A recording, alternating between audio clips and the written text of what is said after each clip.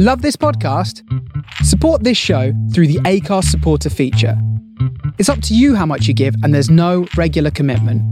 Just hit the link in the show description to support now.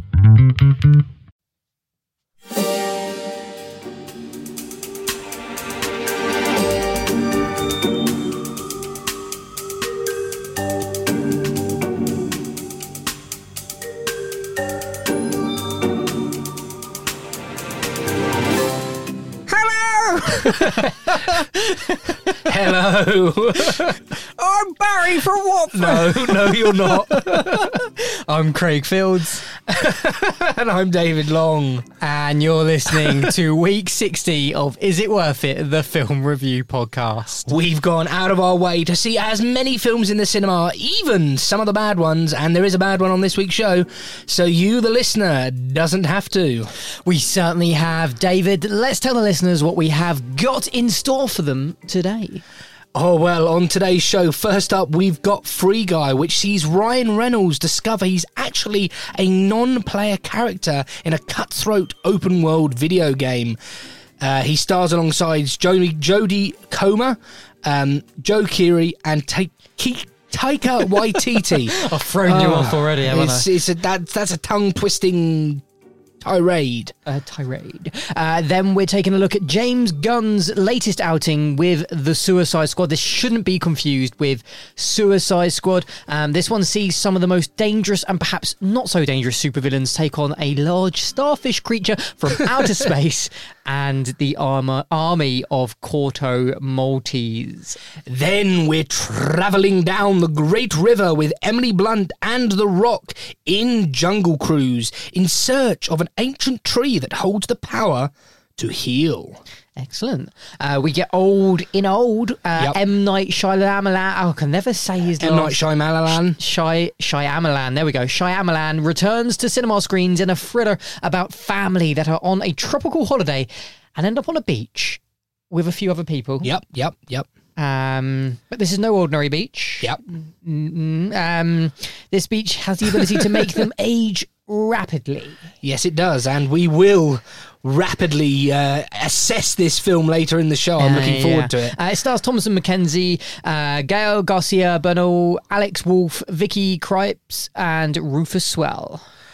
Craig then takes on Matt Damon in Stillwater, which sees toe-to-toe, David, toe-to-toe. Which sees an oil rig roughneck travel to Marseille, which is in France, to visit his estranged daughter, who is in prison for a murder she claims she didn't commit. And then we both end the show with Coda, which sees a young girl, being the only hearing person in her family, have to decide between a future for her family, or a future with her family, shall I say, or going off to live her own life. This stars Amelia Jones, Marlee Matlin, Troy Kotsur, Daniel Durant, and Ferdia Walsh-Pilo, You're correct. I am right. In this Apple TV Plus original movie. You know, we are so bad at pronouncing people's names. We are. Notably me. I do practice beforehand and I get it spot on beforehand and then somehow I regress. We both practice, but Craig, alas, we are a little rusty. It's been a while. It's always been a while. Every time we open the show, it's been a while. But we've got busy lives. Things have been happening. And big things have been happening. Incredibly big things have been happening. Barry from Watford! No, that's a bad impression. Alex Lowe is Barry from Watford, a character, and it is, oh, Craig, I'm Barry from Watford. Spot on. Craig was on BBC Three Counties Radio with Barry from Watford. It was a really good listen. Craig, you did a great job on that. But that isn't the news, Craig. That is not the big news. No, you've had COVID. Well, yes. I did have COVID. And it says here mental health.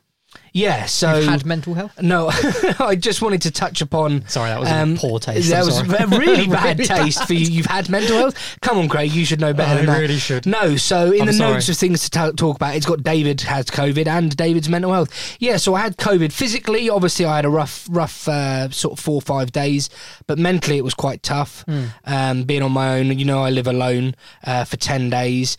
And yeah, my mental health isn't great at the moment. Craig has commented... Was it a little bit like Castaway? at home? Yeah. Did you grow a massive beard? I mean, I've just shaved, actually, as you can see. I've got a lovely trimmed beard. But no, it was just tough. Physically, I've been iller, but mentally, it was difficult because I think it was you said to me, like, 4 or 5 days, I probably wouldn't have gone out anyway. But it was just that knowing you couldn't go out. My flat doesn't have any sort of outside space, so I literally didn't see daylight for 10 days, turned into a vampire. You have got windows. I have, yeah, but I didn't want to open them and just spread COVID into the world, so... Yeah, but you could have lifted the blinds up. Well, I just had people looking in on me, looking sorry for myself. And like an animal. Like a penned-up wild animal. Yeah. But yeah, no, and Craig can tell I'm suffering a lot with anxiety at the moment. I'm very nervous here in the studio. Yeah, I'm in all honesty, I shouldn't have made that joke. No, but it's... I can definitely see that there is a bit of anxiety going on there. But we'll get through the show together. Yeah, I'm looking forward to it. And I just wanted to say on the theme, on the topic of mental health, if you are struggling at all, I am, as is Craig, are always here for a chat for you, wonderful listener, if you need it. But let stop, distracting and dodging the subject. There has been some huge, tremendous news and announcement, an event. Do you want me to tell the listener what's happened, or would you like to say?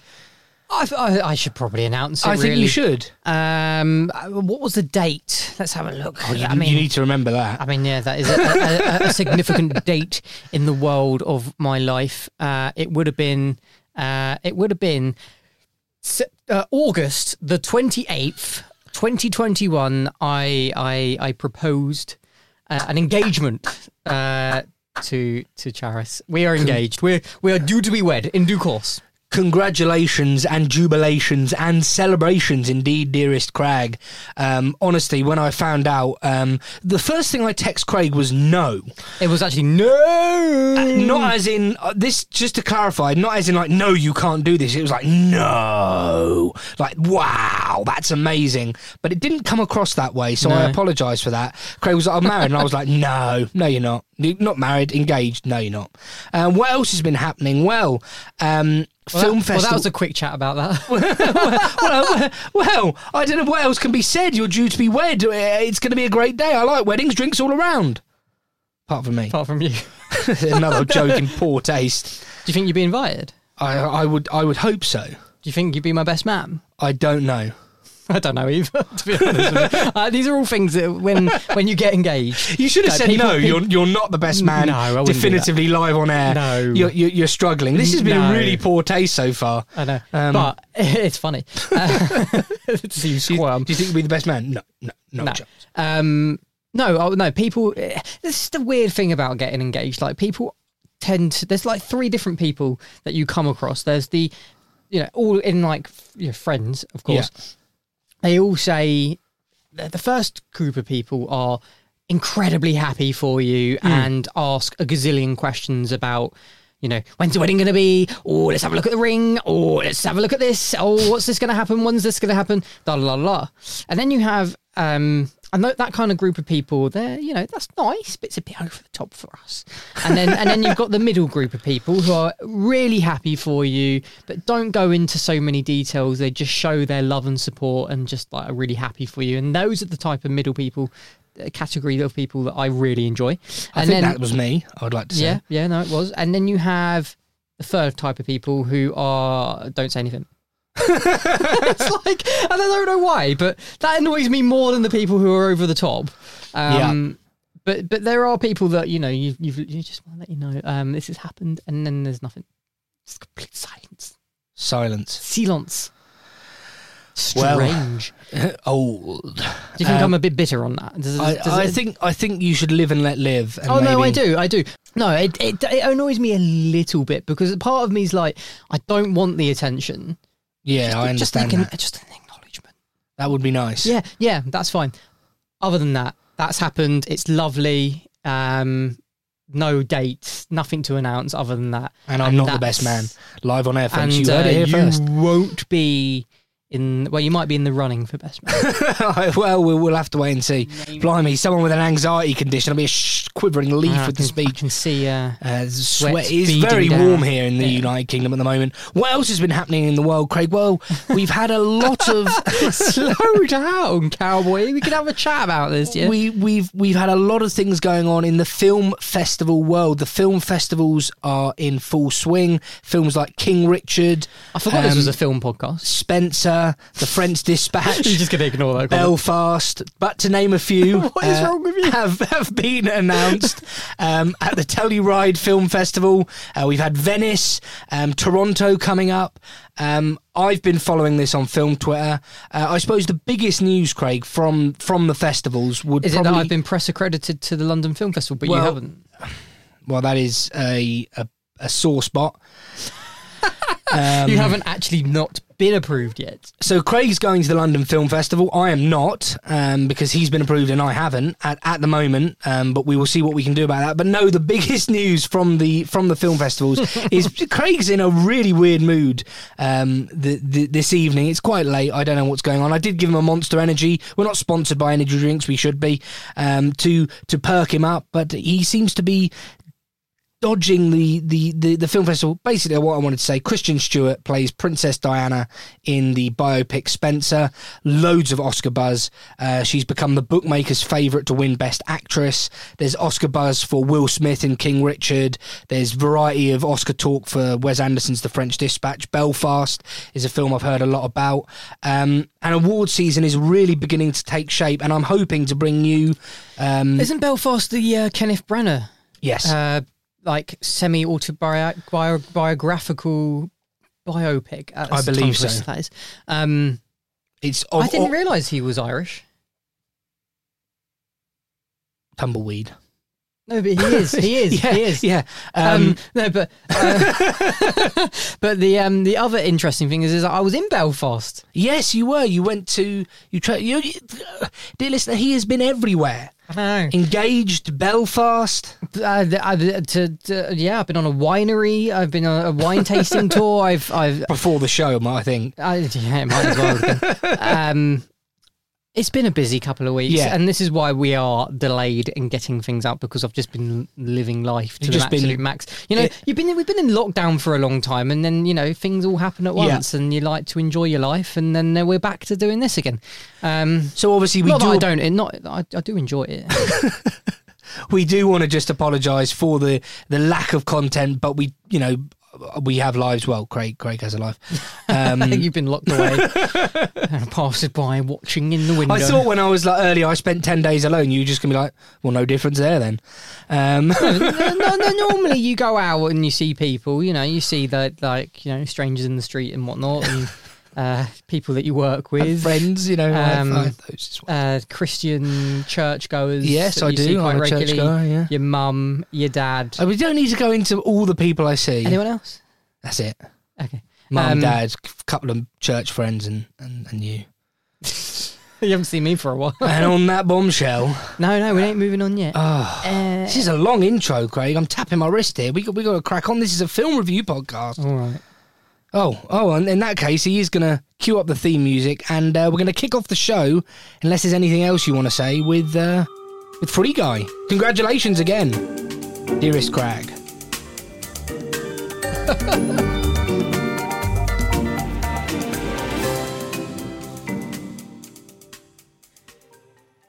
Apologies about that introduction. It wasn't great, was it? It was just very... Waffly, controversial. Most people will have skipped over it and gone straight to the film review. So if that's you, welcome. Welcome to the Is It Worth It film review podcast, week 60. And our first review is Free Guy. This sees a bank teller discovering he's actually a background player in an open world video game. He decides to become the hero of his own story, one that he can rewrite himself. In a world where there's no limits, he's determined to save the day his way before it's too late and maybe find a little romance with the coder who conceived him. That synopsis was a little weirder than it was supposed to get. But either way, here's a clip from Free Guy. Hold the fudge. You mean to tell me that nobody snapped up those bad boys? Today's the day. Like every other day. I'll be back for those.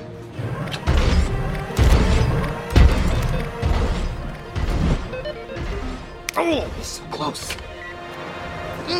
This is the greatest cup of coffee of all time. I want to write a song about it. I want to dance to that song with my body. I love my life. It's something about finding your lane and just staying in it. That's why they call them comfort zones. They're so damn comfortable. Oh, go! Mondays, am I right, Joe? You said it, guy. So that was a clip from Free Guy, which stars Ryan Reynolds. Where do I begin with this film? Well, it's going to be a somewhat off-the-cuff review because I don't think it's the kind of film where you can really do a lot of notes, a lot of analysis. I went into the film with mixed expectations. So I'd seen the trailer and I wasn't blown away by the trailer. I'm not a big gamer. I will list the games that I like to play. FIFA, I like a game of FIFA. I've beaten Craig many times on FIFA back in the day. Yeah, I do. I forgot about that. Yeah, we used to enjoy a game of FIFA and Grand Theft Auto. That is pretty much the only two games I've ever played on PlayStation 4, Xbox One, or whatever the latest games console. So I actually spoke to my manager at work about this. Apparently, a lot of the gamers that feature in this film are actually major YouTube sort of certified streamers who stream and game and do other things. Yeah. So that all went over my head. But in terms of what I actually thought of this film, I was really, really surprised. Like, I genuinely enjoyed it. The first thing about it is it's very, very engaging. Like, the actual style of it, the actual themes in the film are engaging. The characters are well fleshed out. But I think what really makes this a good film, and one of the reasons I really enjoyed it, is it's genuinely funny. Like, I laughed a lot during this movie. And there are other films in this show that I think try to be funny, and I didn't laugh. It's also well paced, and I did make a couple of notes, and one of the notes that I put was original. Now, I don't know how true that is. I'll be honest, I'm not an expert as in film as much as I would like to pretend I am. Has this concept been done before? Maybe, maybe not. I'll be honest, I don't know. It does pay homage a little bit to things like The Truman Show and Groundhog Day. I got a real Groundhog Day vibe from it. But before I bring you in, what I would say about this film, I don't know why I'm a bit down on myself at the moment. I'm not a film expert, I literally just said there. I'd like to think I know a little bit about what I'm talking about, but before I bring you back in, Ryan Reynolds is just perfectly cast in this. Like, this is Ryan Reynolds in a Ryan Reynolds film that was preordained before the very foundation of the earth. Like, when God made the good earth, he made Ryan Reynolds for this film. That's what I have to say about it. I mean, that's pretty big. That's huge thing. That's a huge thing to say. Do you know what I mean, though? This was like a Ryan Reynolds role to a T. And Ryan Reynolds is a huge name at the minute. He has been for some years now. At the moment, he's in every film from The Hitman's Wife's Bodyguard to Croods 2, and of course now Free Guy. He's got his finger in every single pie that you can think of, from high-profile businesses. He's got, he owns a whiskey company, I think, at one point, or he might have sold it by now. I think it was Aviation or something it was called. Don't know if you saw the adverts for any of those. He's bought a football club over here quite recently. If you haven't heard about that, and some other guy, a famous actor, I can't remember his name. I had heard about this. Yeah, in the National League, I think. Yeah, I think. Yeah. Yeah. So yeah, he's huge. He whatever he turns his hand to, he the news follows, and it's always something interesting and funny, or Ryan Reynolds, very Ryan Reynolds. And this film is that. It is very Ryan Reynolds, and it reminded me, yes, of Grand Theft Auto. In the video game-esque titles, but also Lego Movie. There's this real similarities in terms of the type of character that he is, that he sort of has this moment of realization as to who he is and where he is, and where he's going in life, and that sort of thing. Interestingly, I think the film it was funny. It was very funny. I don't think it hit all the marks, in my opinion. That being said, it did something to me where I was unexpectedly happy to see the film succeed, if you see what I mean. Yeah. I didn't, from seeing the trailer, I thought this was going to be really, really poor. But this was one film that I saw the trailer for pre-lockdown, I think, pre-COVID. This was going to come out ages ago. Yes, you are right about that. And didn't. And it wasn't one that I was terribly excited for then, and it wasn't one that I was terribly excited to go back to the cinema for this time. But I was pleasantly surprised. Yeah. And I think a shout out must be had to Jodie Comer, who steals the show in the film, I think. Between her and Ryan Reynolds, they are absolutely brilliant. You know, she's going to be everywhere. I think she's going to be one of the biggest Hollywood stars in the next few years. She's going to be doing some big films. I mean, what more can we say about this film? Well, I think you've got some notes, haven't you? Well, yeah. No, one of the things that I did make a couple of notes for this, just that there's a real sweet and heartwarming undertone to this film that I wasn't expecting. So I was expecting it to be quite gratuitous and violent and over-the-top humour and in your face, whereas actually the underlying messages are sort of about discovering who you are and your place in the world and where you fit in society was just really good. And there was one of my favourite scenes was where Ryan Reynolds' character goes into a coffee shop and he realises he's not this, I forget what it's called, first-person player. What's it? Oh, an NCP or something. No, that's a car park, isn't it?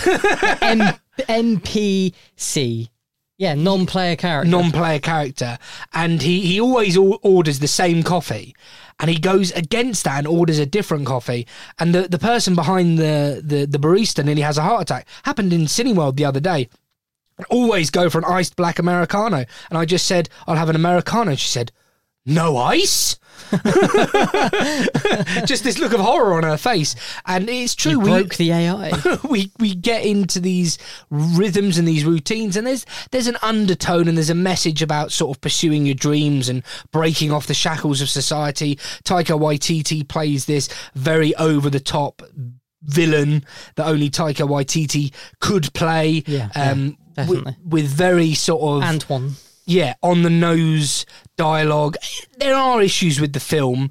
It's a little bit clunky at times, but overall, you know, I wasn't expecting to enjoy this, and I really, really did. And like I said, I don't think it's one you can go into too much detail with. No. But it's one that really surprised me. There were some really good crossovers with other films and other games and stuff. And one surprising moment was where there was a Marvel-Disney crossover.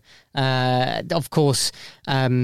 Free Guy is owned, or was a 20th Century Fox or 20th Century Studios production, which is obviously owned by Disney, so they were allowed to have that kind of crossover.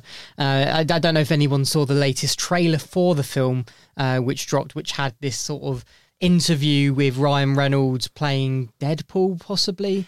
There was that in there, They wasn't played there? this before the film. Yeah. Which was really weird, I thought. They had an advert for the film I was watching before the film. It was just like, okay, Yeah, it I'm was about weird. to watch this. So it was like, this is Ryan Reynolds, but then they had Dude, who is a character in the film, who is a version of Guy in the film. It's that the trailer was great, but that trailer didn't spoil the film, I don't think, and I think that was really well done, really good piece of marketing. Which is unusual for these sort of films. They tend to spoil, or they tend to misguide. And that's something where Marvel does something quite well. They always seem to subvert the viewer with their trailers. They always throw spanners in there that throw you off. And when you see the actual film, the Hello, Peter. Yeah, I mean, have you seen it? Well, the trailer, yes. You've seen the new Spider-Man trailer? It looks incredible. It looks mind-blowing, if I'm honest. It does. Whilst we're on that train of thought as well, though, Shang-Chi and the Legend of the Ten Rings. I can't wait to review that one with you. Okay, thanks for that. That's all right. Yeah. That'll be on the next episode of Is It Worth It? I have seen believe. it.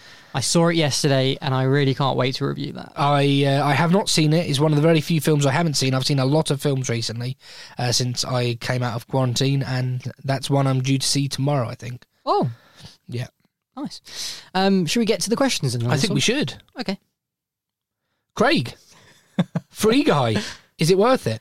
Yes, I do think Free Guy is worth going to see in the cinema. I think it's a great family outing. Reminder, it is a 12A. There is some violence in the film, but a lot less than we were expecting.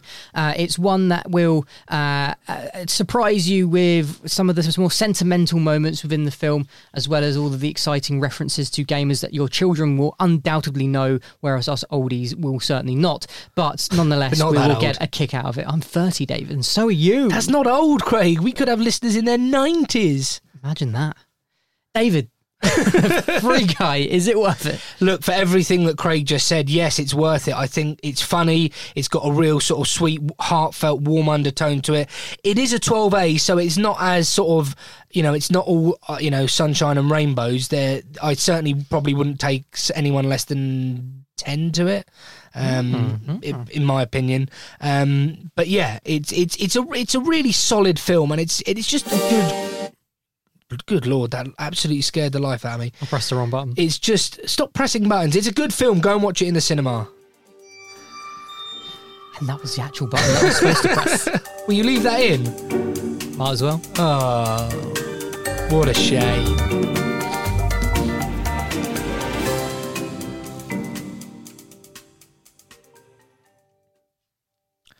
So, our second review on week 60 of Is It Worth It, the film review podcast, is The Suicide Squad. The government sends the most dangerous supervillains in the world, Bloodsport, Peacemaker, King Shark, Harley Quinn, and others, to the remote enemy-infused island of Corto Maltese. Armed with high-tech weapons, they trek through the dangerous jungle on a search and destroy mission with only Colonel Rick Flag on the ground to make them behave. Craig has kindly sourced a clip. I haven't heard it, so I'm looking forward to it, so let's take a listen. Robert Dubois. He's in prison for putting Superman in the ICU with a kryptonite bullet. I'm not joining your Suicide Squad. We'll see. My court date is coming up, and Miss Waller said maybe you could help me out. You're flexing in my door! Everyone stand down. Miss Waller, I don't... Stand down! I wouldn't take such extreme measures if this mission went more important than you could possibly imagine. Are you in or out? Good. Let's meet your team. It's okay, I'm not okay. Each member is chosen for his or her own completely unique set of abilities. I need to feel the raindrops on my head, on my head. Hey guys, sorry I'm late. Had to go number 2. So that was a trailer clip from The Suicide Squad. Where do I kickstart with this? Blimey. I suppose let's start off from the very top. James Gunn is on the directing seat and writing seat for The Suicide Squad. It's not a film that I expected James Gunn to take on, simply because he is the MCU. He is part of Marvel Cinematic Universe. He's the director of Guardians 1 and 2 and soon to be 3. So for him to come over to the Suicide Squad onto the DC Universe was a bit of a surprise. But there was a bit of a falling out with James Gunn and Disney when a tweet resurfaced. I don't know if you heard about this, and he was thrown off Guardians 3.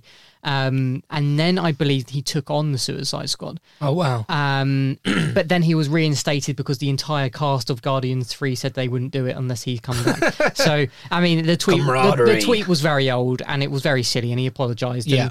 And, all very silly. Anyway, so this is, again, not to be confused with Suicide Squad. This was David Ayer's 2016 failure of a movie, which actually starred Margot Robbie as Harley Quinn. Will Smith was Deadshot instead of Idris Elba in this reincarnation in James Gunn's version. We have Viola Davis reprising her role as Amanda Waller, and there are various other characters that didn't make the grade, and those that did had some slight changes in actors and actresses. It's all very strange, this sense of having to almost remake a film, but not remake a film. Where does this fit in with the wider DC universe that we have, or DC EU, or DC? Was it DC? Yeah, they call it DC EU, DC Extended Universe is how it goes. All of these acronyms and drives me mental. ABC, easy as not DC EU. Honestly, it drives me absolutely bananas. I believe Rick Flag, who is or Colonel Rick Flag, has the same actor from the original Suicide Squad reprising his role, and it's. Let me just try and find who is playing him. It's Joel Kinnaman, who plays Rick Flag, and he does reprise that role, and it's interesting because in James Gunn's version, Rick Flag takes on this more. I don't know. The role becomes more suitable for him. The character is way more emotionally expanded and a lot more well-rounded. And the film, whilst I know for you, David, the film takes on a life of its own in a way that this is probably displeasing to you. In fact, I know it is, and I'm looking forward to hearing what you have to say about it. It's vastly 150 times better than the David Ayer cut of his movie. And when I say a David Ayer cut, it wasn't David Ayer. Well, he contests that Warner Brothers edited his film down quite considerably, and there is a version of his version of the film out there that is significantly better. Do I think that film would be significantly better? I don't think so. I think it was plagued with problems from the very start. I think it wasn't. They tried to make it like Guardians from the trailer that was originally cut for that film. They failed, so they got the director of Guardians in to make a film like that.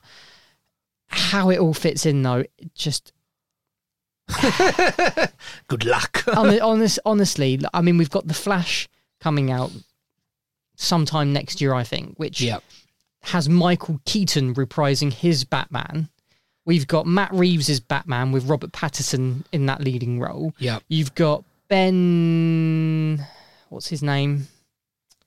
Be a bit more specific. Not Ben Stiller, because I can't imagine him. Ben Affleck. Ben Stiller playing Batman. Ben Affleck's Batman in numerous Batman films, and possibly reprising that Batman in another film. It's all over the place, and it's shoddy. It's so bad. But this, as a standalone movie, for me, was incredibly entertaining. I am one that... I mean, I'm in the league of people that are singing this film's praises, was hugely entertained by it, acknowledges that there are some problems with it. However, it made me laugh from the very beginning. I knew it wasn't a serious film, but was entertained, engaged, and thought it was a well-made film. This is where you step in.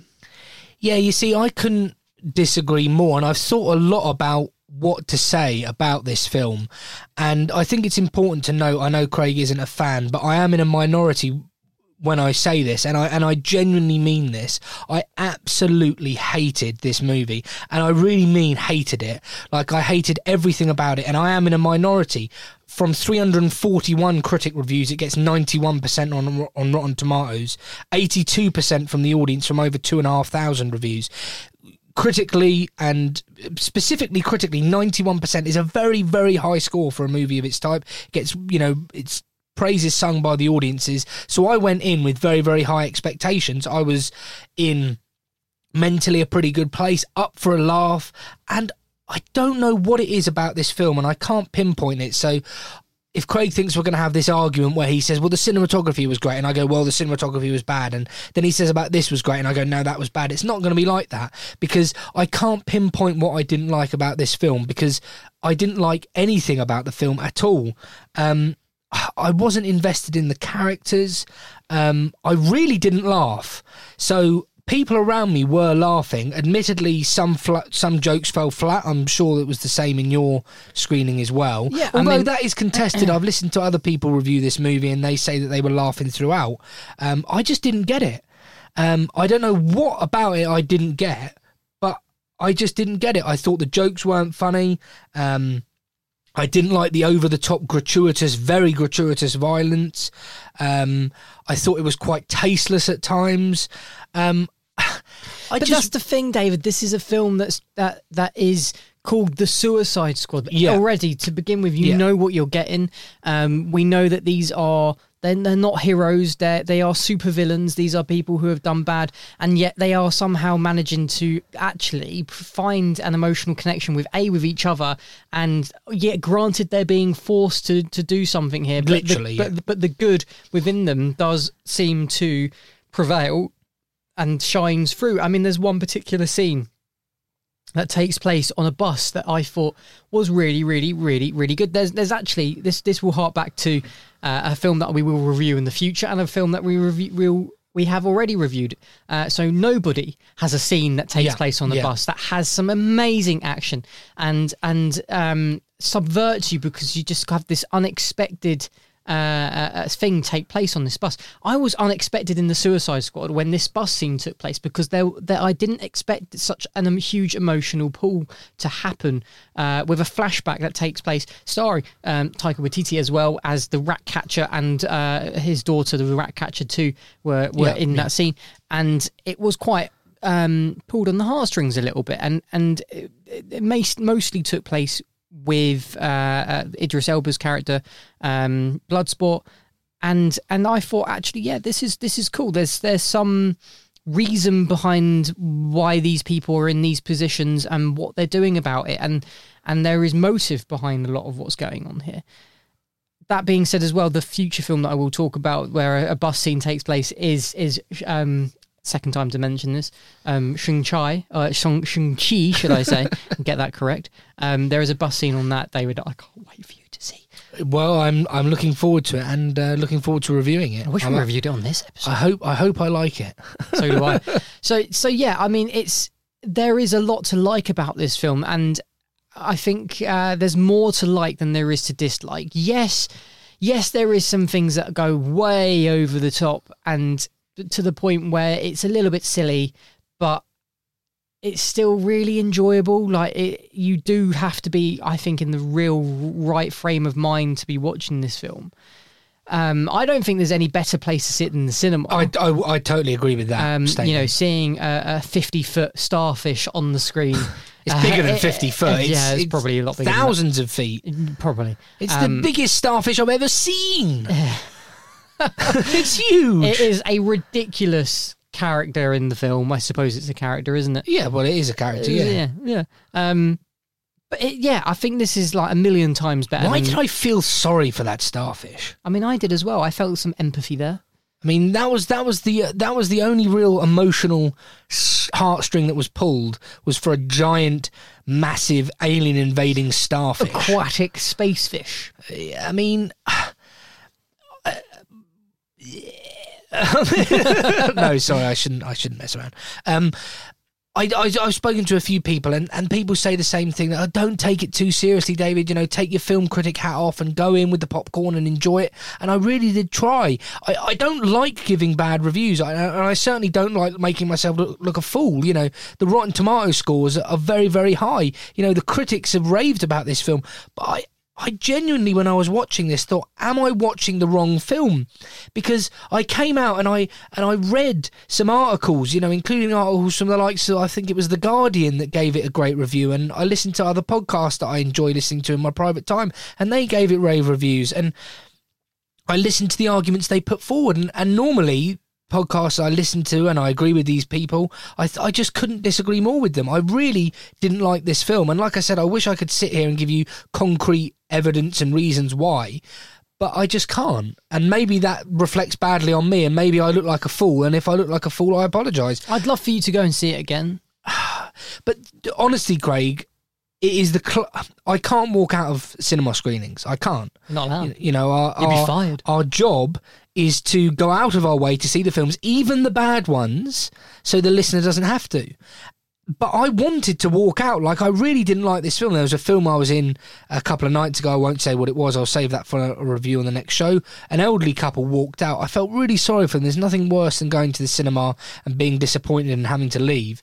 But no, I really didn't like it. And it's not like you know, I've come round to the superhero genre much more on the MCU side than the DCEU, however the bloody hell you say it. But no, this I just did not like this film at all. And if you want concrete reasons that's why, okay. That's okay, but you do have to back it up with some reasoning behind what there was that you didn't like about it in some essence. Like what was there that you were disappointed with, or you didn't? I felt no connection to the characters, so no fear of them. They have this. It's no secret. They have this chip in their head that if they go against the orders of Viola Davis's characters, they'll have their head blown up. I had no real. I was like, blow them all up, blow their heads off, get it over and done with. I'll go home. You know, I've got a Slolo's lamb shank in the oven that I need to attend to. Do you know, I didn't engage with the characters. When people were laughing, I wasn't laughing. I just didn't like it, Craig. I'm surprised. I did think this would have been more of your sort of film in the sense that it was just pure gratuitous chaos and entertainment, and it was that. Like, it didn't need you to do anything other than just watch it and be entertained. And are you not entertained? Wow, that was weird. That's the first thing that came into my head. Yeah, it was the first thing that came to my Russell head. Crowe, Gladiator. But yeah, no, you know what? I've said everything that I could to say what I liked about it and why I liked it, and I would love to see more from this universe. I know that there is going to be a John Cena spin-off. Yeah, I mean, it's not John Cena playing John Cena. It is literally John Cena playing his character within the film, but I don't know what he's playing. I've forgotten. Oh, Peacemaker it was, wasn't it?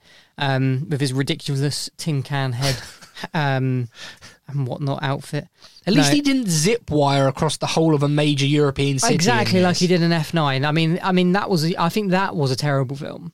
Well, we spoke about this off air, didn't we? I would rather watch F9 than Suicide Squad. But how does that suspend your belief more than this? I don't understand. Like, this film, right, has more groundedness within it than the Fast. Giant alien starfish is more grounded. I mean, because that's F9. not beyond the realms of impossibility, because come on. because just because we haven't seen something like that before, an alien race doesn't mean it doesn't exist, does it? But starfish, really? But John Cena, like, you know, traveling across the whole width of wherever it was, London or Glasgow or whatever, and you know, that's just ridiculous. And you know, Vin Diesel becoming a superhero in a film franchise where he wasn't even superhuman before. Look, F9 was ludicrous, but are you saying that it's more likely for a giant alien starfish to invade planet Earth than for a man to be able to zip wire across a city? For across the entire face of the city? That was ludicrous, but your argument is flawed. I don't think it is. I didn't like the bad guy. I felt sorry for this giant starfish. Yeah, I was just really disappointed with it, but I will agree with Craig. If you're going to see this, there is no better place to see it than the cinema. The big screen, the surround sound, it's got a lot of vivid colours. You know, I will say the costume design in it's good, the hair and makeup. I kind of like the shark. Do you know who that was? I thought he was cool. We haven't asked the questions yet. No, I know. But do you know who he was played by? Sylvester Stallone. Yeah. I did know that, yeah. Yum, yum. I mean, what can you say? A talking shark with hands, a giant starfish. Me hungry. Yeah, thanks for that, Craig. Yum, yum. The joke's wearing thin. It was never funny in the first place. Yes, it was. But look, I'm willing to be honest and open with the listener and say I just didn't like it, and I hope I've given you some reason as to why. A little bit. So, David, The Suicide Squad, is it worth it? Look, I genuinely don't think this film is worth seeing. I just did not enjoy it from start to finish. I didn't like the humour. I didn't like the character development. I didn't like the overall premise. Look, maybe... and I am worried about this, Craig. I will be honest. I am worried that I'm just becoming dead inside and too snobbish and too critical and too looking too much into stuff that doesn't need to be looked into. So I will say, if this kind of film is your cup of tea, I think you might enjoy it. And if you want to see it, go and see it in the cinema. But for me, it's a big no-no. But hey, I'm in a minority, and I probably look an idiot. People are probably listening to this going, that man, that bald fraud, what an idiot. Craig, for you, The Suicide Squad, is it worth it? Yes, I do think this is very much so worth seeing, especially in the cinema. I think it's brash, it's bold, it's colourful, it's entertaining, it's funny. It has some heart. It doesn't have all the heart, like David really said that it had no heart, but I think that does have heart in places. That bus scene in particular really did pull at the heartstrings. And I think it was fun, really fun, and very enjoyable. I took my brother to see it. I watched it once in the morning. I told my brother how much I enjoyed it. He said he'll come with me to see it again. I saw it a second time in the evening, and I found it just as entertaining. Sounds like the worst on day the second watch. Dean absolutely loved it as well, and he said, I don't understand what David is saying. Genuinely, he said that. He said that he really enjoyed it. He thought it was really well written, really well acted. And that's why Dean doesn't have a podcast and I do. I mean, generally, David, you're pretty good at this, but I think this time you're so totally wrong. Sorry, this Dean. is very much so worth it. That was funny, come on. For someone who's been doing bad jokes all episode, that was a good joke. Good old Dean. Lol.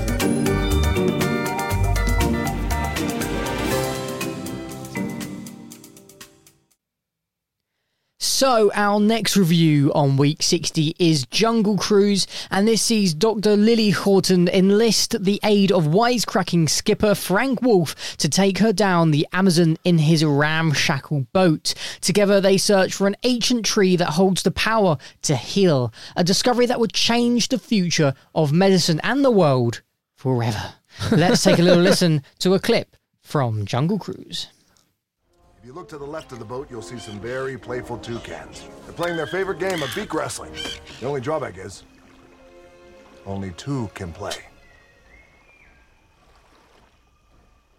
There's two birds, and those are toucans, and saying there's only two can play.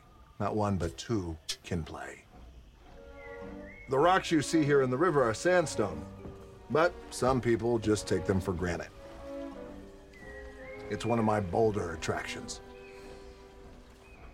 You know, before this, I used to work in an orange juice factory, but I got canned. Couldn't concentrate. Yeah, they put the squeeze on me, too. That's a good one. I should have opened with that one.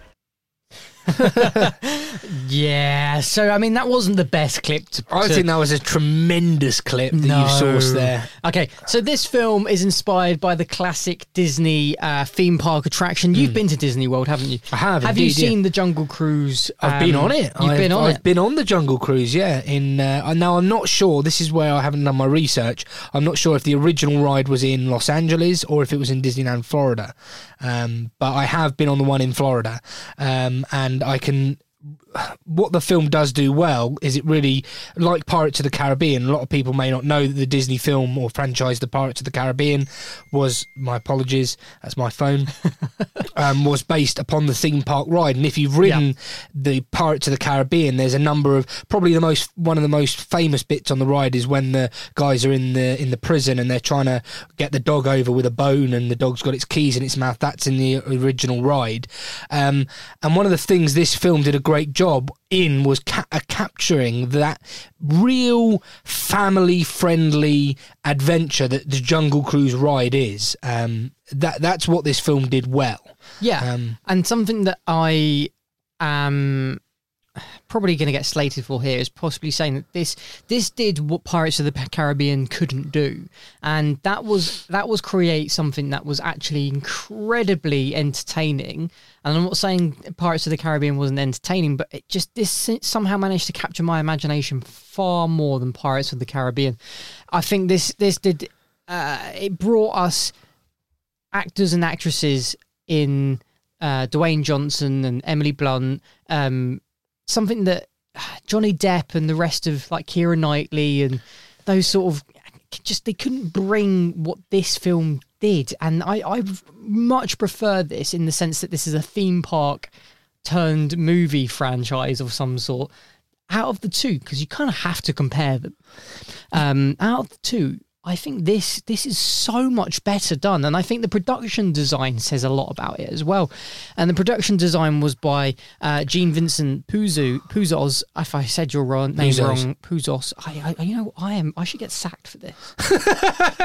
Who built the set? He built the set in Hawaii. But a little fact here: they wanted to shoot it in the Amazon.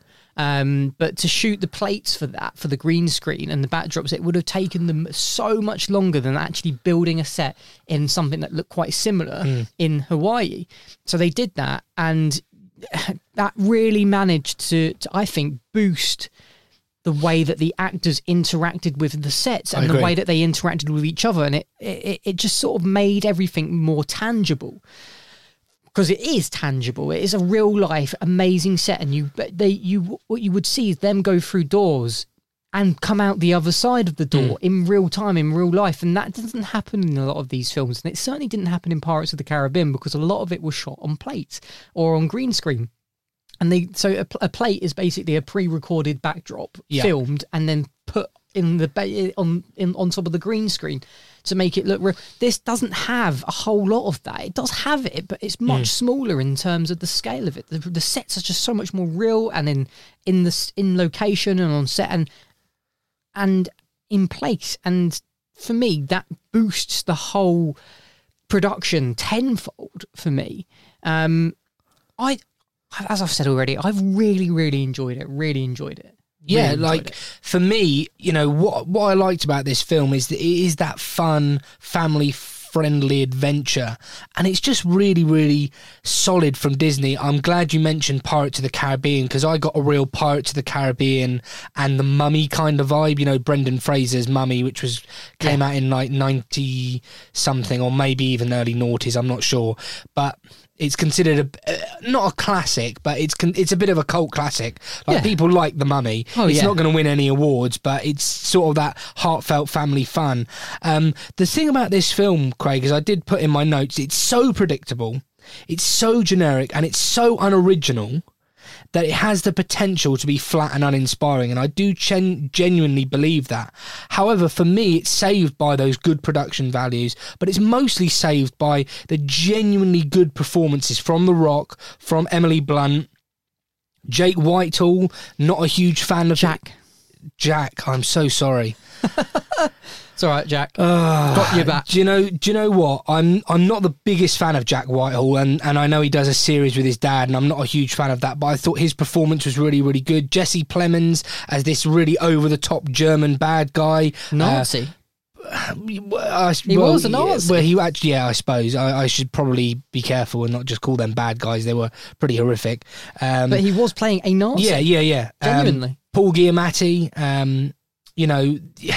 and for me, this was some of The Rock's best work. Like that clip, I know people will say that's terrible writing, they're bad dad jokes, but the way he delivers them like the dad, badly, but well in light of the kind of role it is. I really enjoyed this film. I was expecting not to like it. I was expecting it to be a bit of a Disney cash cow, in the sense that it's that big summer blockbuster that they know is going to get bums on seats. Even during COVID times, it's going to entice people out to the cinema. And I think it's done all of those things. We haven't got the numbers in front of us, but I think its takings have been reasonable. I mean, with its simultaneous release on Disney Plus, with Premier Access, similar to how Black Widow was, there's going to be a huge loss at box office for that, but it is bringing bums out on seat.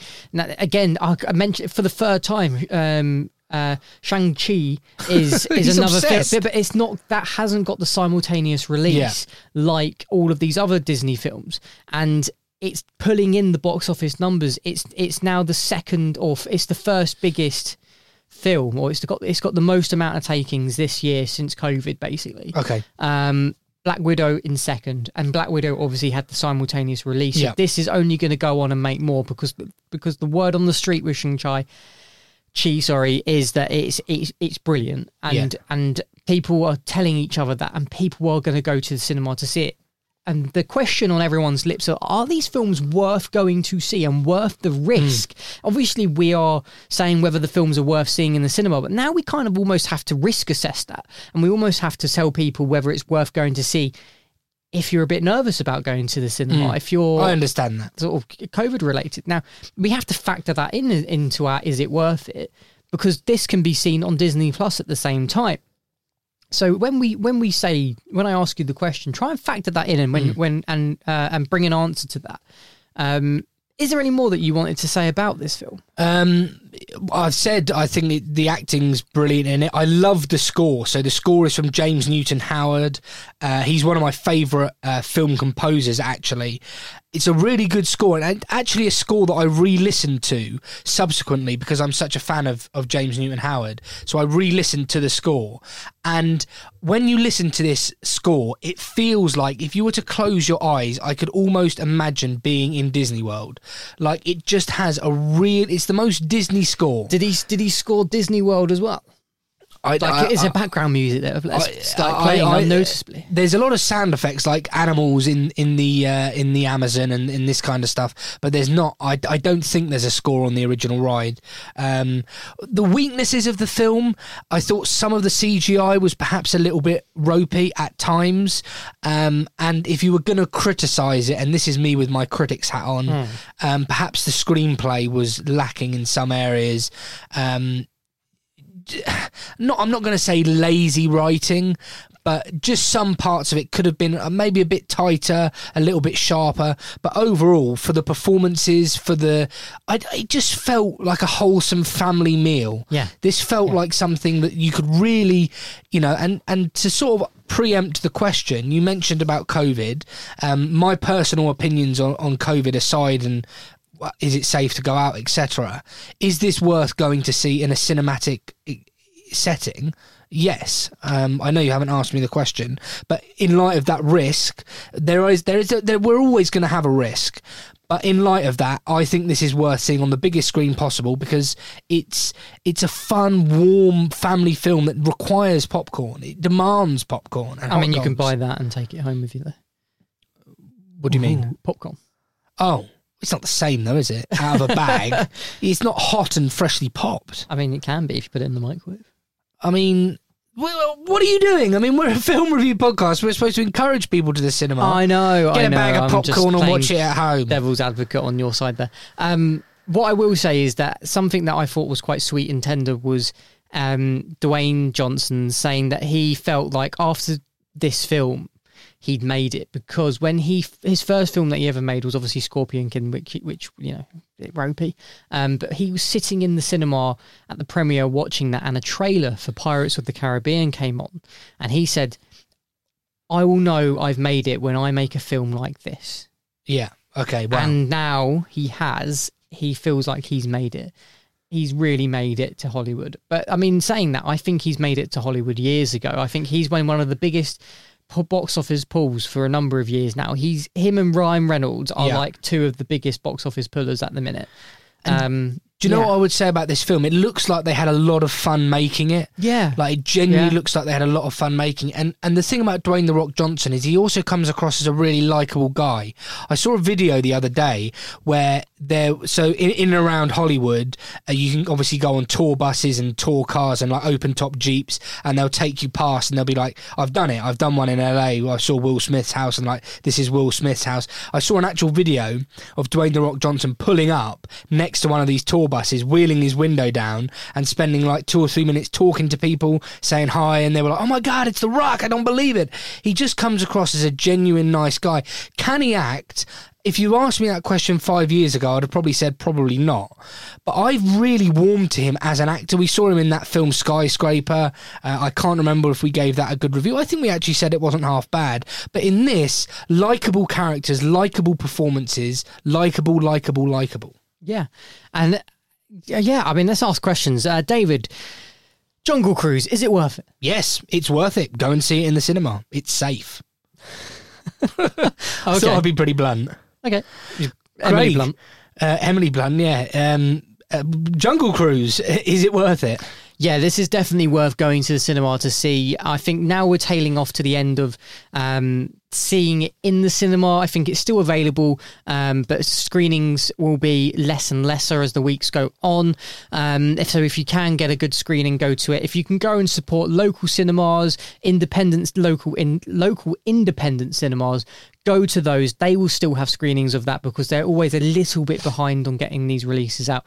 The Odyssey in St Albans should still be showing it. Go and support them. If you're a little bit less than happy to go because of COVID, let me tell you, the independent cinemas have a great way of spreading people out. The tables are well set. You can get yourself a cheese board, a bottle of wine, and really enjoy yourself. If you're going with kids, maybe don't have the bottle of wine, or maybe do. I don't know. But nonetheless, support these cinemas. This is one to go to watch in the cinema, 100%. If you're feeling a bit not comfortable, this is the one to break the ice for. Yeah, I agree. So that's our review of, what is it? Well, The Jungle Cruise. The Jungle Cruise. Of course. Of course. You're an idiot. Thanks.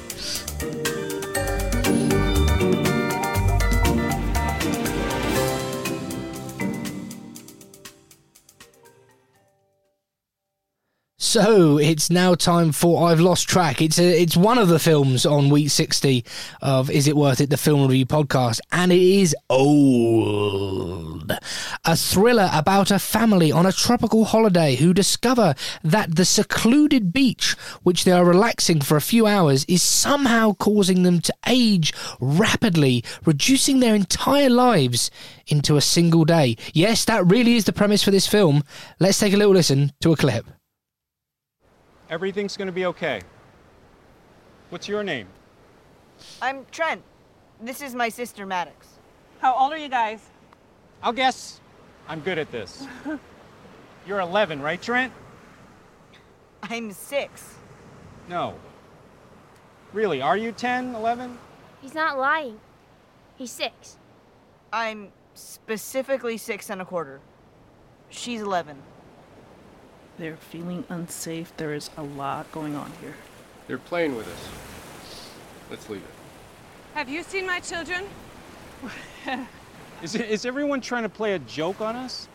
What? Aren't these your children? I'm right here, Mom. So there was a clip for old. Where do I even begin with this film? Because I've not been a fan of our director here for many years. He's somebody who has blown very hot to begin with in his career and then very cold later on. Not to mention films such as The Last Airbender. The Last Airbender, thank you. That was something that I've erased from my memory quite sincerely because honestly, one of the worst films that have ever been made, especially when the cartoon version of it is something held in very high regard and something that I've actually watched from very start to end and loved that series, and I felt like it was completely butchered. That film starred Dev Patel in it, who came away unscathed by that film, I think, a little bit. True. And did quite well afterwards. This film, however, has a cast that has one possibly rising star within it, or maybe two actually, Alex Wolff and Thomasin McKenzie. These two are should be going far, and I don't think this is going to put a dampen on their career. No, not at all. But this film is probably one of the worst films I have seen in the last 2 years. Ooh. At least. Wow. Okay. The premise of this film, as we said, is that this family, slightly like dysfunctional family underneath the surface, are on this tropical holiday to I don't know where they are, but it's somewhere in the tropics, I suppose. Well, somewhere warm and nice. It's very nice. Got Sandy trees beaches and rocks. And this hotel seems to entice them to go and spend some time on this very specific beach in such a way that it is obviously incredibly dubious. You kind of realise that this beach is going to be a little bit weird. But in the eyes of M. Night, this beach allows these people to age at such a rapid rate that their lives are literally blown out in front of them Yeah. within a day. And for the premise of that, you know, sounding that out a little bit, the premise could be quite intriguing. However, the execution of this film is incredibly poor. From what you could hear from that clip, the majority of the directing here and the way that people are talking in the film comes across as very poor. Wooden. Very wooden, very stiff. And I mean, the cameo M. Night has in this film, he spent more time on his cameo than he did on directing this film, I feel like. It's a long cameo for M. Night. It's a huge cameo, but at the same time, it's just like, what will they spend doing? I mean, in terms of like location recce, there's about 4 locations in this film. Yeah, there's not many. Locations at all. The script and dialogue is just utter tosh. Yeah, you're not wrong. And the acting is incredibly wooden. The premise of the film is intriguing to begin with, but executed so unbelievably poorly that it's just terrible. It really, really is. The cinematography is just not there. It is genuinely one of the worst big budget Hollywood films that I've seen in a very long time. So, you know, where has the M. Night of yesteryear gone, where he did Signs and... Well, that's where I wanted to jump in. So I'm a big fan of M. Night's early work. I loved The Sixth Sense. I was a massive fan of Signs. I was a fan of Unbreakable. I also like The Village. That was a bit of a Marmite movie, but I like it. Split, Glass. He's also known for his direction on Wayward Pines. Led to believe that's very, very good.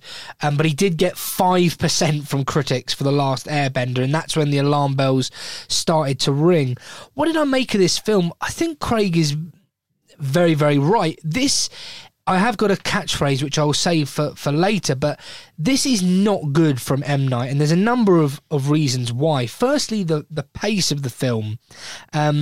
It starts okay, but there's nothing that grips the film. There's no, once it starts, there's no injection of pace. It's a very, bar the first 20 minutes, which sort of tries to set the scene and get us to know and like our characters, it's a very one-paced movie. The plot is nonsense, really. Like Craig said, there's a premise there that you could work with. The dialogue, there's a premise there that you could work with, but they don't really work with it. The dialogue is the worst part of the film, I'm afraid. It's a very, very poorly written film, and Thomasin McKenzie is a future Oscar winner, in my opinion. I think she's a tremendous young actor. If you haven't seen her in the likes of Jojo Rabbit, but to name a number of films she's been in, check her work out. It's extraordinary. And then as for the twist, I don't want to say too much, other than if you're looking for that big M. Night twist, we don't even really get that. The cinematography was from Mike Giolakis, best known for Us, Glass, and Under the Silver Lake. So he's actually quite a talented cinematographer. The cinematography in Us, Glass, and particularly Under the Silver Lake, we were a fan of that. But here, it's very odd, isn't it? Like, it's got that typical slow M. Night, particularly in Unbreakable, loves you say a word, then the camera pans very slowly to the right, and someone else says something, and then it pans very slowly back to the left. But the cinematography here is very, very weird. I'll just jump in here. Like, it's shot for the first time since The Last Airbender on 35mm film. All his other films since The Last Airbender, other than this, were shot on digital, and that in theory should give it a different kind of look in terms of style, but it doesn't. It's still a very much an M. Night film in the sense of the way the camera moves, even though it's shot on 35mm film in terms of the film look and stock, makes no difference to the way that the camera moves, essentially. And like you say, the way the camera moves in typical M. Night fashion, it didn't really add much. There was one particular scene. It was actually that clip that we played where the camera is behind the children's heads, and just to sort of show you that something's different here, but you can't put your finger on it because you can't see their faces. And essentially, they've got older, and it was just very, I don't know, poor in terms of camera angle. Like, it wasn't a shot that was typically needed in that sense, because you knew what had happened. You could predict it a mile off because you can hear it, A, in their voices, and B, it was just something that, I don't know, it was very film school. Yeah, I totally agree with that. Yeah, I know what you're saying. And there's many shots like that in the film. It feels like it was, I don't know, like the director and the cinematographer were having a bad day together. Yeah. Another fact, though, it was shot at the height of the coronavirus pandemic, so people were kind of like socially distancing, they were testing every day, all of that sort of stuff, and that, I think, maybe added to the way that this film has come out. I think people might have been, or the actors and the cast may have had a bit of a difficult time making this film. Yeah, and I think does it feel certainly like that. comes across in the way that the woodenness of the acting comes out. It's really strange. Yeah, it's a very, very strange one, and I want to make it very, very clear that I am a fan of M. Night's work. And in his defence, an analogy, and I put this on my Twitter feed, it's a baseball analogy. I feel like M. Night swings hard at everything.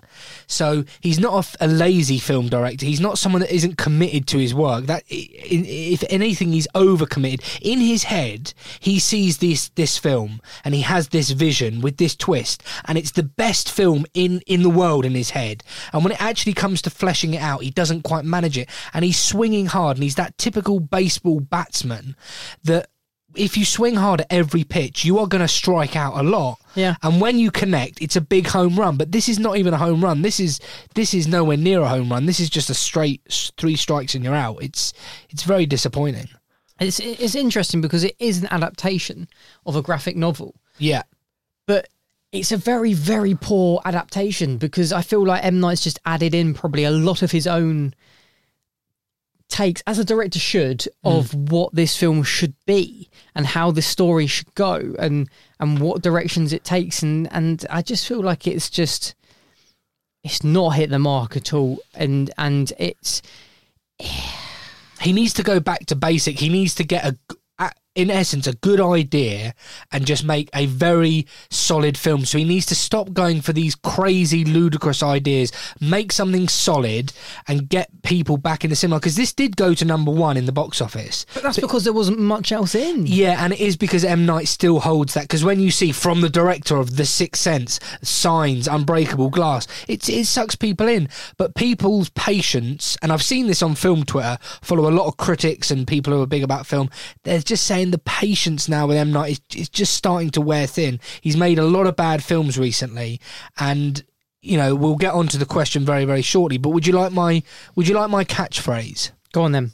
So bad, it's sad. And I genuinely mean that as a big M. Night fan, a real fan of his early work. I remember seeing an article that was reshared on Twitter where he was called the next Steven Spielberg, the next big thing in the director's world. It's sad to see such a fall from grace, really, because this, let me not beat around the bush, this is really bad filmmaking. Yeah. And it's a really not very enjoyable film. He's got a very talented cast here. Yeah. From Rufus Swell to Thomasin McKenzie to the whole cast is very good. The whole cast have in their lives made some fantastic movies and have shown their abilities. Thomasin McKenzie's got a brand new film coming out fairly soon, Last Night in Soho, Edgar Wright's new film. Matt Smith is in that. Anya Taylor-Joy, who actually coincidentally is someone else who's worked with M. Night before and actually came across very well in Glass and Split. She was in Glass? Yeah, she was in Glass as well, wasn't she? And some part of me says that it's the script that's poor, it's the directing that's poor that has allowed that to happen. Some actors and actresses can handle that and somehow make themselves look better than they are. Thomasin McKenzie didn't come across very well in this film, but I don't think I don't think any of them did. I don't think any of them. I thought she was sort of a shining beacon in it. I mean, she was better than most.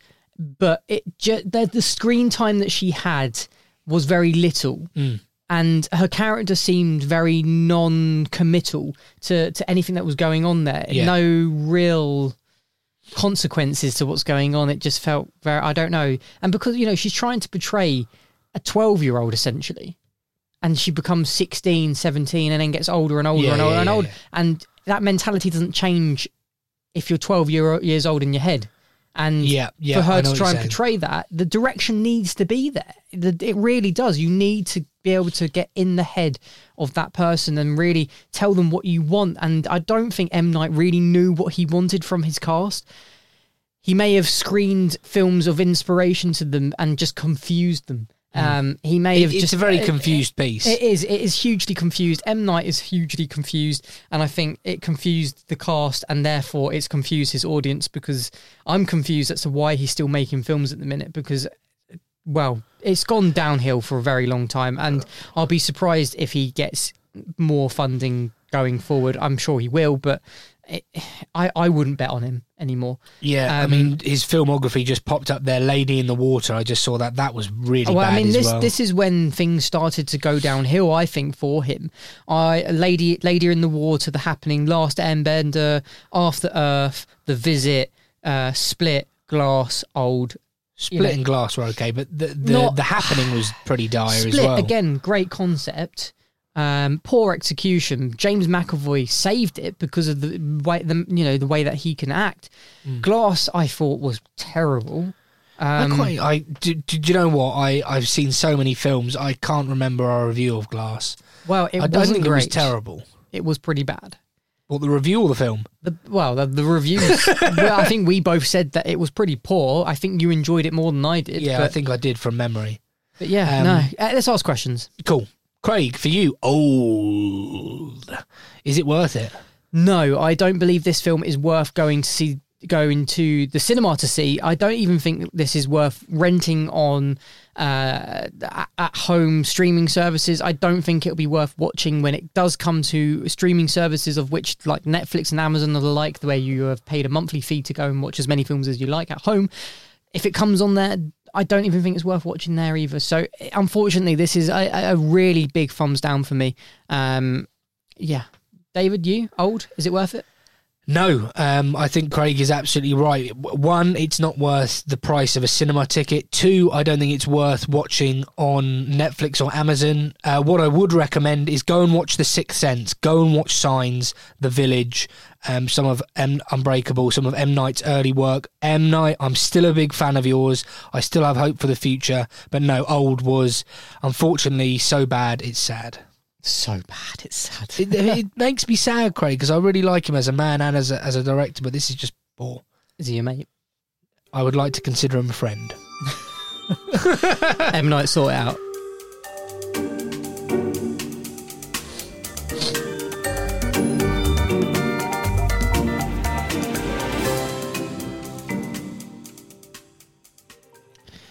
Okay, so the next review here is Stillwater. I'm going to go for a little bit more of a...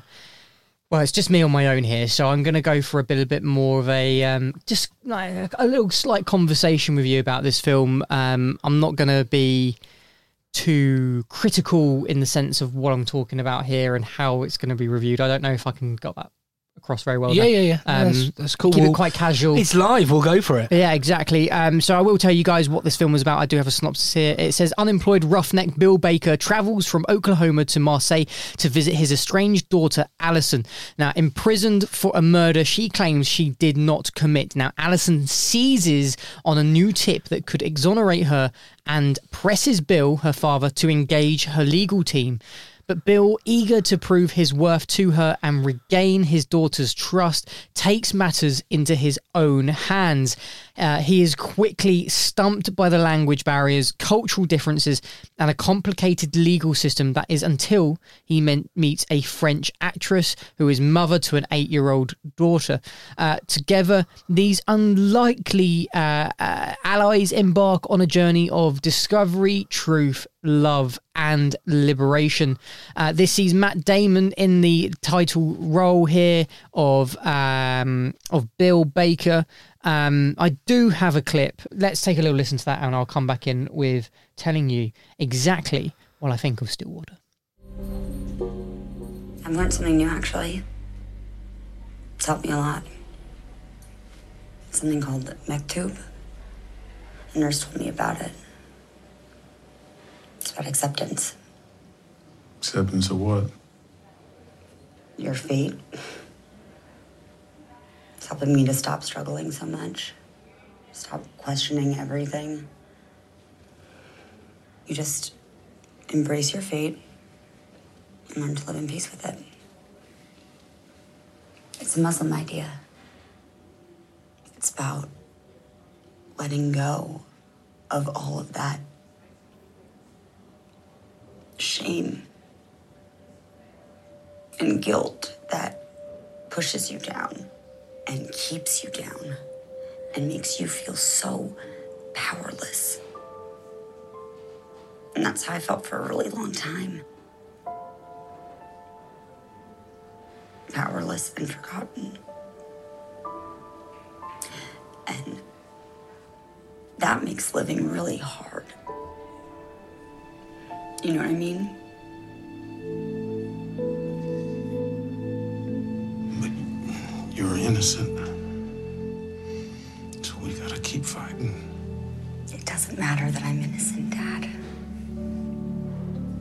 It's not about justice. It's about finding peace.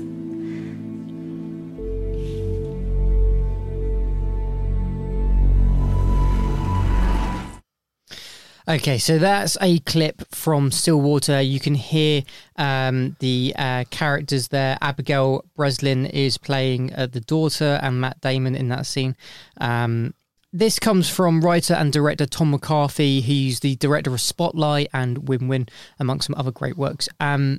This film took me a little bit by surprise when I discovered that this was loosely based on the true story of the Amanda Knox case, which saw her imprisoned for a really lengthy time, despite protesting and maintaining her innocence. Now, this is where it becomes loosely based, because obviously her character in this film is portrayed by, she is portrayed by Abigail Breslin, who ends up having a similar experience to Amanda Knox.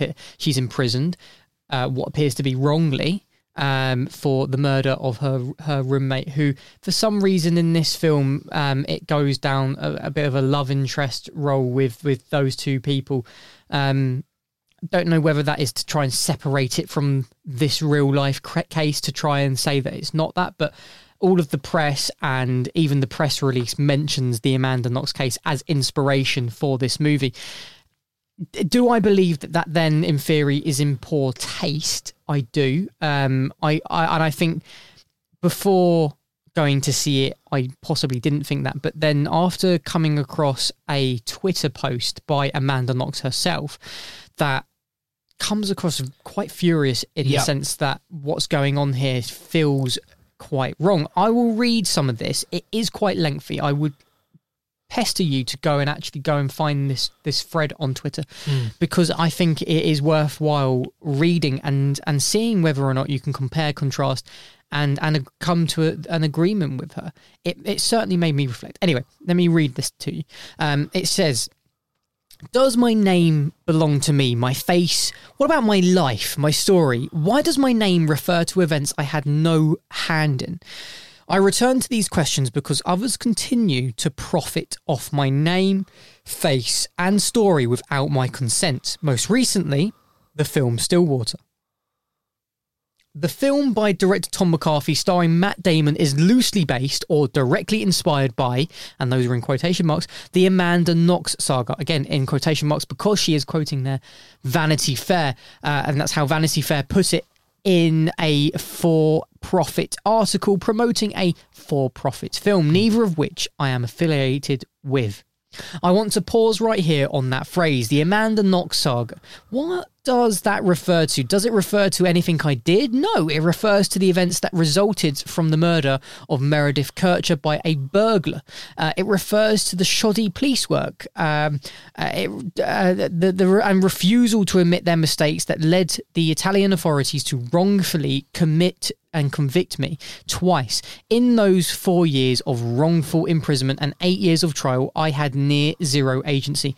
Everyone else in that saga had more influence over over events than I did. The erroneous focus on me by the authorities led to the erroneous focus on me by the press, which shaped how I was viewed. In prison, I had no control over my public image, no voice in my story. This focus on me led many to complain that Meredith had been forgotten, but of course, who did they blame for that? Not the Italian authorities, not the press, me. However, it was my fault that the police and media focused on me at Meredith's expense. And the result of this is that 15 years later, my name, which is associated with this tragic series of events of which I had zero impact on, and Meredith's name is often left out, as is the burglars. When he was released from prison recently, this was the New York Post headline. I haven't included that, but her Twitter thread goes on a quite lengthy tirade about how this is very poor, and it ultimately summarizes though with her asking Tom McCarthy to have a chat about why this story went down the road that it went. And as I said, it went down a road that I don't know, almost not glorified, but it showed this person to be a victim and not a victim at the same time. It showed her to be someone who was in love with this person and in rage of jealousy committed a crime but never admitted it, but always protested her innocence, etc., etc., and has somehow been linked back to Amanda Knox, and mainly because the inspiration there for it has appeared. And I don't like the fact that it's gone down the road of being as bold to claim that it has been inspired by it and then leave out and omit so many details about this story that, or at least her story, that has painted her in bad light for all this time. Because it's truly a story about her, but isn't at the same time. And I can understand her feelings on it being so poorly and done in poor taste. But at the end of the day, the story is told from the perspective of the father and what the father goes out to do and his faults. And he's such a stoic character in this film that it becomes very much so about him and his duty to his daughter to free her. But then almost it doesn't. Then there's also a love triangle that appears, and there's also this strange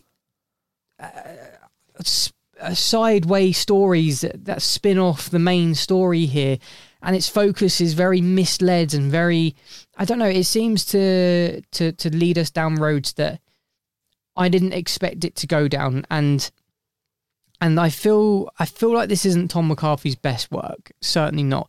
I do feel like it's accidentally gone down the road of being seen as inspired by a story that is of complete tragicness, and borrowed a lot, well, quite heavily, I'd say, on her likeness and her story, and without even conducting simply an interview with her to garner more insight into who she is as a person and maybe how she might feel about this story. And it is simply profiting off the back of what's happened to her, but more importantly to a young girl who was murdered that barely gets a mention in this story about who she is, because it's all about the other people. It's all about those that are alive and well, and I don't know, trying to make a thriller out of it, and it feels wrong. It does feel wrong. And that's not to say it's a bad movie, but it just doesn't feel like the best Matt Damon, Tom McCarthy film you could have possibly seen. And I feel like that is unfortunate. I don't think it's still playing at the bigger cinema chains, but it certainly should be playing at more local ones. I don't know if that might be incorrect now as of today. But when I last looked, it was having a few more screenings left at the Odyssey and the Rex. Those of you that are local in Hertfordshire, I'm sure it'll be playing in other local independent cinemas too. Whether or not this was worth it, I think it was worth a watch, because I do feel like it will get you more involved in the real story, but what that inspired it and educated about it. Did you know about Amanda Knox's case at all? I will be honest, no. So it was all over the news about 15 years ago. That the it was really awful. Amanda Knox basically was in prison for a very long time for something that she didn't actually commit, and that had been proven in the end. And this doesn't, I don't know, it doesn't answer any questions about Amanda Knox, but it really does rely heavily on her story in terms of inspiration for this story. That tweet alone, you've got someone that's clearly very, very angry, and it's just the bit at the end where it says ultimately she asked Tom McCarthy to have a chat with her about why this story went down the road it went. You know, that's sort of a big alarm bell really ringing there about sort of exploiting a story for profit, like you said, with that and the because it's not even trying to tell the real story or anything like that. It is literally just inspired by true events, which is always difficult when you see that at the start of a film, because inspired by true events is better when it says based on a true story. It doesn't even say at the beginning of the film that Does it not? No, but this is in a lot of the press materials. It's inspired by some French, I believe some French movies, as well as claiming to be inspired by the Amanda Knox saga, as it actually says that. Which I do feel is very disrespectful to the people that have actually been hurt in this story or in that story alone. Not to mention Amanda Knox, but Meredith as well. I do believe it would be worth seeking out if you are interested in understanding a perspective that hasn't been seen before, in the sense that someone has taken inspiration from a story and exploited it, and just seeing where these stories match up from the true events to the non-true events, and just seeing whether or not I'm going down the right road and what my thought process is in this distasteful, or is it not distasteful? I don't know. It would be great to hear from you, the listener, if you have seen Stillwater and what your thoughts are. You can email the show. My mail is worthit@isitworthitpodcast.com, or you can message us on various social medias. Look at us or find us on Twitter @FilmIsWorthIt, or Facebook and Instagram. Just search for us on there. You shall find if you seek. Anyway, so that was my take on Stillwater. We're going to go just zipline straight into our last review.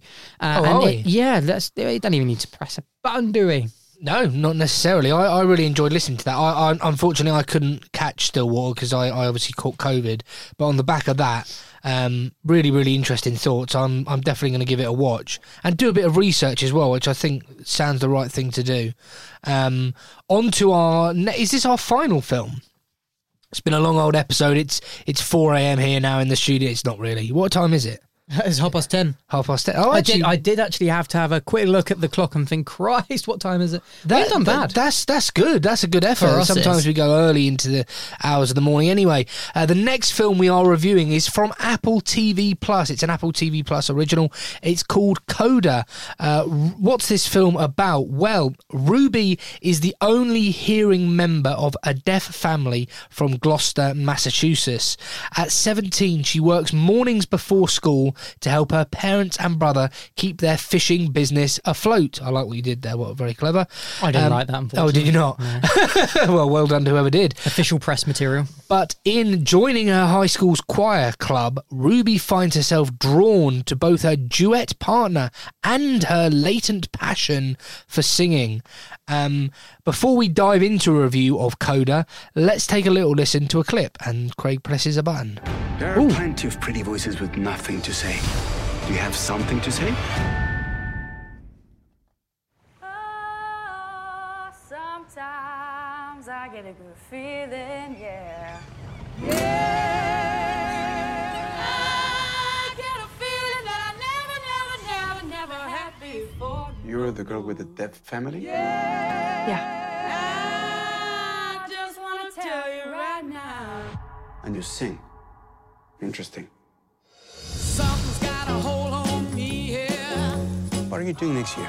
Working with my family. Let me tell you now, I've got a feeling, I feel so strange. Everything about me seems to have changed.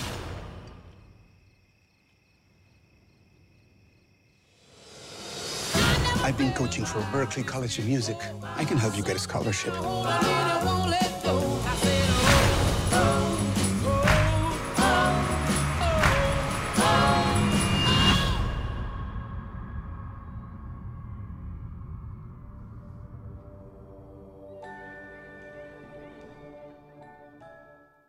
So that was a trailer clip for the movie Coda. First of all, we should just add that this is obviously an Apple TV original. It is on Apple TV Plus. David caught this first because he caught COVID. And he wanted to try and watch something that he could actually bring to the table during a remote recording that we were going to do to bring this to your ears as an additional film. And he wanted me to watch it as well. I harassed Craig to watch it. He really did. What I thought of it. I don't have Apple TV Plus, so for me to go and watch it was going to be a real challenge. But David had sung its praises to me, saying I must catch it, and I was granted access by the wonderful people at Apple for a press screening of it, and I was very impressed by it. David, your praises were to be listened to, and I'm looking forward to hearing what you have to say about the film yourself, because I know you've written extensive notes. A few. I wouldn't say they're extensive. There's a few notes there. What I would say myself is that as somebody who has gone to a foreign country on an adventure almost to work with young children that have that are deaf. Of course, yeah, I remember that. Yeah, this film really resonated with me, mainly because of the deaf aspect of it, and seeing how one person of hearing can affect the other people that are around them in terms of those that are deaf and those that are hearing, and how they can work together to have a better life in a way. And this film really resonated with that. I'm going to let you come in here now and just talk about the film a little bit more. Well, yeah, so this film resonated with me as well. Obviously, my grandpa, who passed away a number of years ago, was deaf. Had an incredible relationship with him. He actually lip read. He tried sign language, but he didn't really get on with it. So he learned to lip read. So if you spoke quite loudly and slowly, he could read your lips, and we often wrote stuff down and communicated that way. So this, obviously, I've got, living with a mental health condition, I have a soft spot for all kinds of disabilities, but particularly people who are deaf, having been brought up with my grandpa being deaf. And so I had that emotional connection. But the thing that really struck me about this film to start off with was that visually, it was gorgeous. Like the opening scenes of them on the fishing boat was really, really nice. But the first thing you notice about the film is it's really well paced and engaging. Like I thought, okay, so I'm at home, I've got COVID, I'm feeling a bit down, but I'm engaged with this, and it's also really funny. Like I don't know if you got that. Like there were some moments in this film that genuinely made me laugh out loud. But I think what makes this a brilliant film is the fact that we immediately feel connected to the characters. Like I think this is imperative. Like we feel connected to our protagonist. Forgive me, you'll have to get the names up while I talk, because I can't remember their names off the top of my head. But yeah, Ruby, played by Emilia Jones, who learned sign language over a course of 18 months, by the way.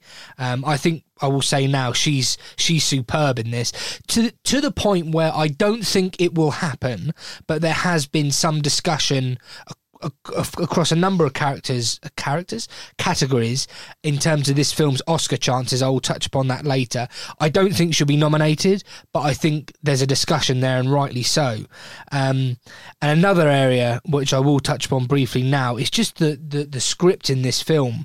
So it's an adapted screenplay from a 2014 French film, which I can't remember what it's called, and I did write it down, but I couldn't pronounce it, so I didn't want to embarrass myself. But it is based on a 2014 French film. If you want to seek that out, Google it. I will give it a go pronouncing it if you want. Go ahead, because... La Familia Bellier? Well, I don't know. I'm really sorry. That may well be correct, but it's a 2014 French film. Google it, and good luck. My French, I was terrible at school. Do you know what? It's one of my biggest regrets, not learning another language, because I think it's imperative to do so. But I think you're right. Actually, it's brilliantly written. Tremendously fleshed out characters, and there's lots I want to say about this, and hopefully we'll have a bit of a conversation, and I'll peruse over my notes and see if I've missed anything. But it got me choked up, Craig. And as I've said to you before, I'm a bit dead inside, and I mean that in all seriousness. Like, I mean, during that time, your body was giving up a little bit, wasn't it? But no, films don't really tend to make me get that emotional. Like, they have to be really, really good. Just Mercy was one of the last films I remember seeing in the cinema with Jamie Foxx that really got me choked up. And this film had me emotional. Like, I wouldn't say it made me laugh and it made me cry, but that would be a catchphrase of the kind of film it is. And I was just so impressed by this movie. I thought it was absolutely beautiful. Like, in its essence, it's a really simple coming of age story about this girl who has this aspiration to be a singer, but at the same time doesn't want to let her family down, who have this fishing business, which is almost like a very usual trope in these sort of films. You know, the young girl wants to go off and be her own person, but doesn't want to leave her family behind, and that's a usual trope. But by throwing in the aspect of this child being a child of a deaf family, Coda. In that sense, which stands for child of deaf adults. Deaf adults, exactly that, not deaf family. But nonetheless, it really changes the dynamic of what that trope means and how it's explored and how it's seen, and your anguish for the character Ruby, who you really want to go and succeed in life because she is a sensational singer. She quite extraordinary voice, really beautiful and brilliantly cast in this film. Oh, superb casting. And the wonderful nature of how this character is a bit of a loner because of the way that she was brought up, almost, because she's brought up by a deaf family. So her speech was affected by that. So when she started school, you know, she was known as the deaf girl because she spoke like a deaf person because that's all she'd ever known. And, you know, that leaded her to not really have very many friends, and the friends that she did have, they're great to each other, but there was only one other person in the school that she was friends with. And so when she finally finds a path that she can make her own and isn't, you know, it's nothing to do with her family's disability in a way. You want her to go out and succeed, but at the same time, you don't want her to leave her family. Yes, I couldn't agree more. Because you feel like they can't live without her, but at the same time, they can, and you know that they can. But it's like you want everyone in this film to succeed, and you're hanging on every line of what they're saying, what they're doing, what they're signing, and where the story is leading you, because you're so on the edge of your seat because you just want everyone to be happy. And it is such an uplifting film. It is very, very wonderful and brilliantly directed and brilliantly acted. It's certainly an all-rounder. And Apple are very good at picking films that they know will do well in all aspects of what makes a good film. I think Cherry was the last example of an Apple TV original that was picked up by them. Palmer as well. These are all very, I mean, they all follow. Palmer was great. A similar chemistry, don't they? Yeah. A good quality films, you know. Good quality films. You know, Netflix buys up everything and anything. They generally succeed in picking some good ones, and the lesser known ones that aren't that great fall to the back. Apple are really picking their stuff. They're filtering out the good and the bad, and they're only taking the good stuff. And it makes me it's difficult because I want Apple to succeed in terms of the streaming wars here. They've got the money behind them to do it, but they're struggling because they just don't seem to have enough content. But if they can find and get more content like this of this standard, I'd be willing to invest a lot more in them. And I think they've really got to get their films out into the cinema. I would agree. I think the problem is once you go down the route of Apple TV, forgive me if I'm wrong, I don't know the percentage of the people who have Apple versus Android, but you're already cutting out a large... Well, you can still have Apple TV Plus if you have Android. Oh, okay. So that it shows how ignorant I am. Apple TV Plus or Apple TV now is installed on most smart TVs now. Cool. So you can access it through that. You can get them on multiple Amazon Fire Sticks and all this stuff. They all come pre-installed on it now as a separate app. They were straggling behind in that sense. Yeah. For a I very, thought very that's long probably time. what I thought. Yeah. It's not available on every TV. It's only on the latest ones, etc. So I mean, and because of the amount of content that they have that's their own, that they're putting onto Apple TV Plus, they almost need to have it out in the cinema first and then bring it to their. It's really tricky for them, and I think they've really got to make something special happen for Apple TV Plus to succeed. Yeah. And the films that they're collecting and putting out there. Netflix have obviously produced a lot of very high standard material that have gone off to the Oscars last year. How many films was it? Over 20 that were up for awards, was it?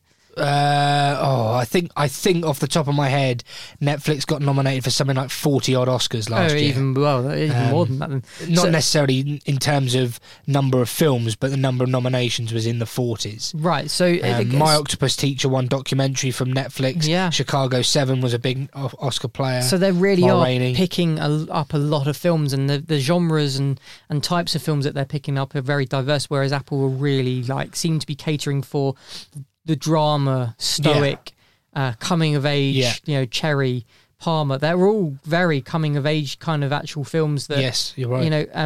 There's this chemistry and depiction of film that they seem to really invest in, and time for them to do something different, I think. Well, one thing I wanted to say, you talk about the success of Apple TV, and we spoke a little bit about this film. I just wanted to have a tiny little bit of chat about the Oscars. So when you watch this film, did you see this as an Oscars contender? I've obviously done a bit of research into this, so I can share with the listener a little bit about my thoughts on that area. Not too much detail, but for you, did it strike you as an Oscar film? And if so, what categories? This is really interesting because to me, it had the feel of like a best international film. Like it doesn't have the feel of a best picture winner. Okay. I think possibly in maybe one acting category of actress, possibly with Amelia Jones. Yeah, Amelia Jones as Ruby Rossi, and I don't really see it going anywhere else, really. Yeah, I mean, the categories that I think it has a chance in is Best Adapted Screenplay. I think it genuinely has a chance there. Yeah. Marlee Matlin, by the way, as we're talking Oscars, just a quick fact for you. First deaf actress to win an Oscar at the 59th Academy Awards in 1987 for Children of a Lesser God. A very moving speech which she gave in sign language, which I watched earlier. There is a bit of awards talk, but believe it or not, Craig, I watched this and I thought, yeah, this has got a feel of a Best Picture contender. Do I think it could win Best Picture? Absolutely not. Do I think it could be nominated? Absolutely. Looked at the betting for Best Picture, and it was actually second favourite to win. So this is that's completely wrong, by the way. The bookmakers have got that way wrong. I think they're got way over the top, too excited. I don't think this is going to win Best Picture, but it has got an outside nomination chance. Ultimately, do I think it will be nominated? Probably not, because it will have come out too early. Big players like The Power of the Dog, House of Gucci and all of that will come out in November and December, and people will forget this a little bit like they forgot about The Five Bloods from Spike Lee. But certainly a film that is rightly in award season contention talk. Fascinating, and Road to the Oscars will be coming out at some point. I am working on it, so do bear with me. Of course, I mean we're very slow on the main show uptake, to be honest. And you were going to say something about the Oscars. Are you not feeling it? For this film, as I'm really not. I don't see it being in the most categories. I do feel like, yes, it's come out too early.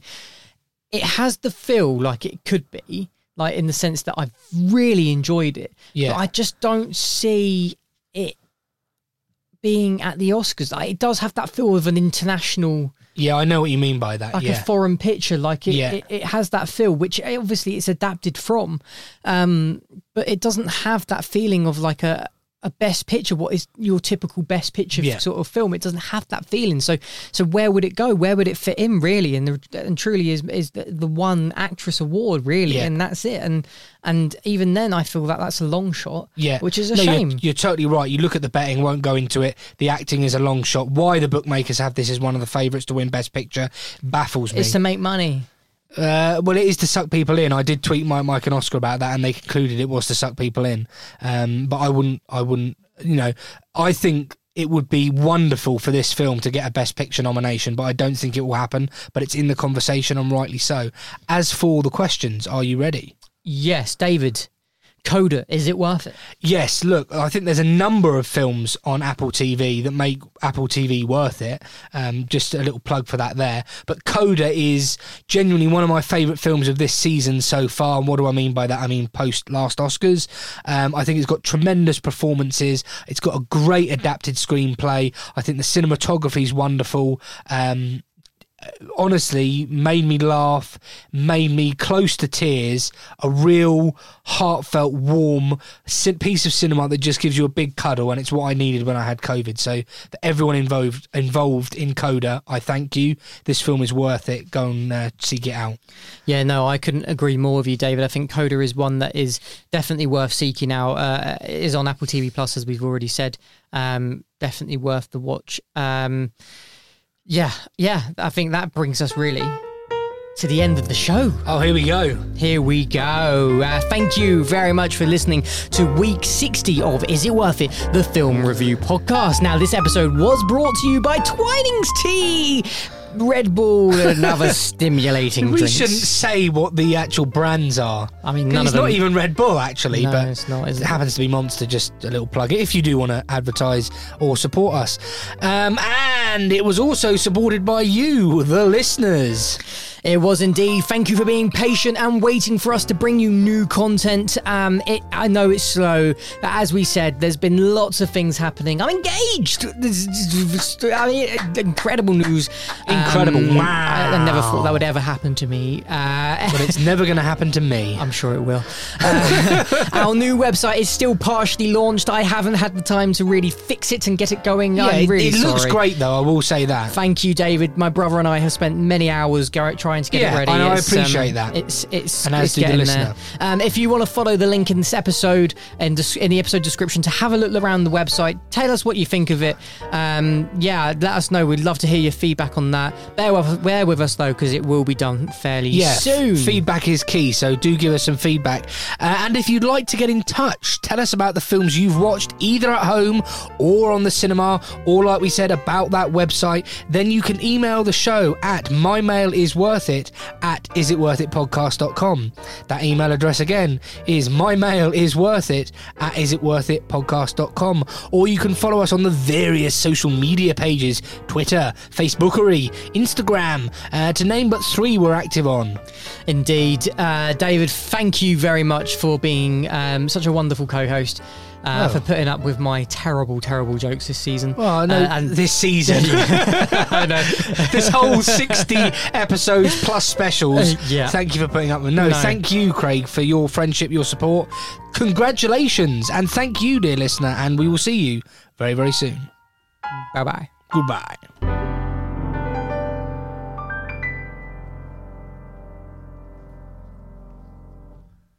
I'm getting married in the morning. And I'm not the best man.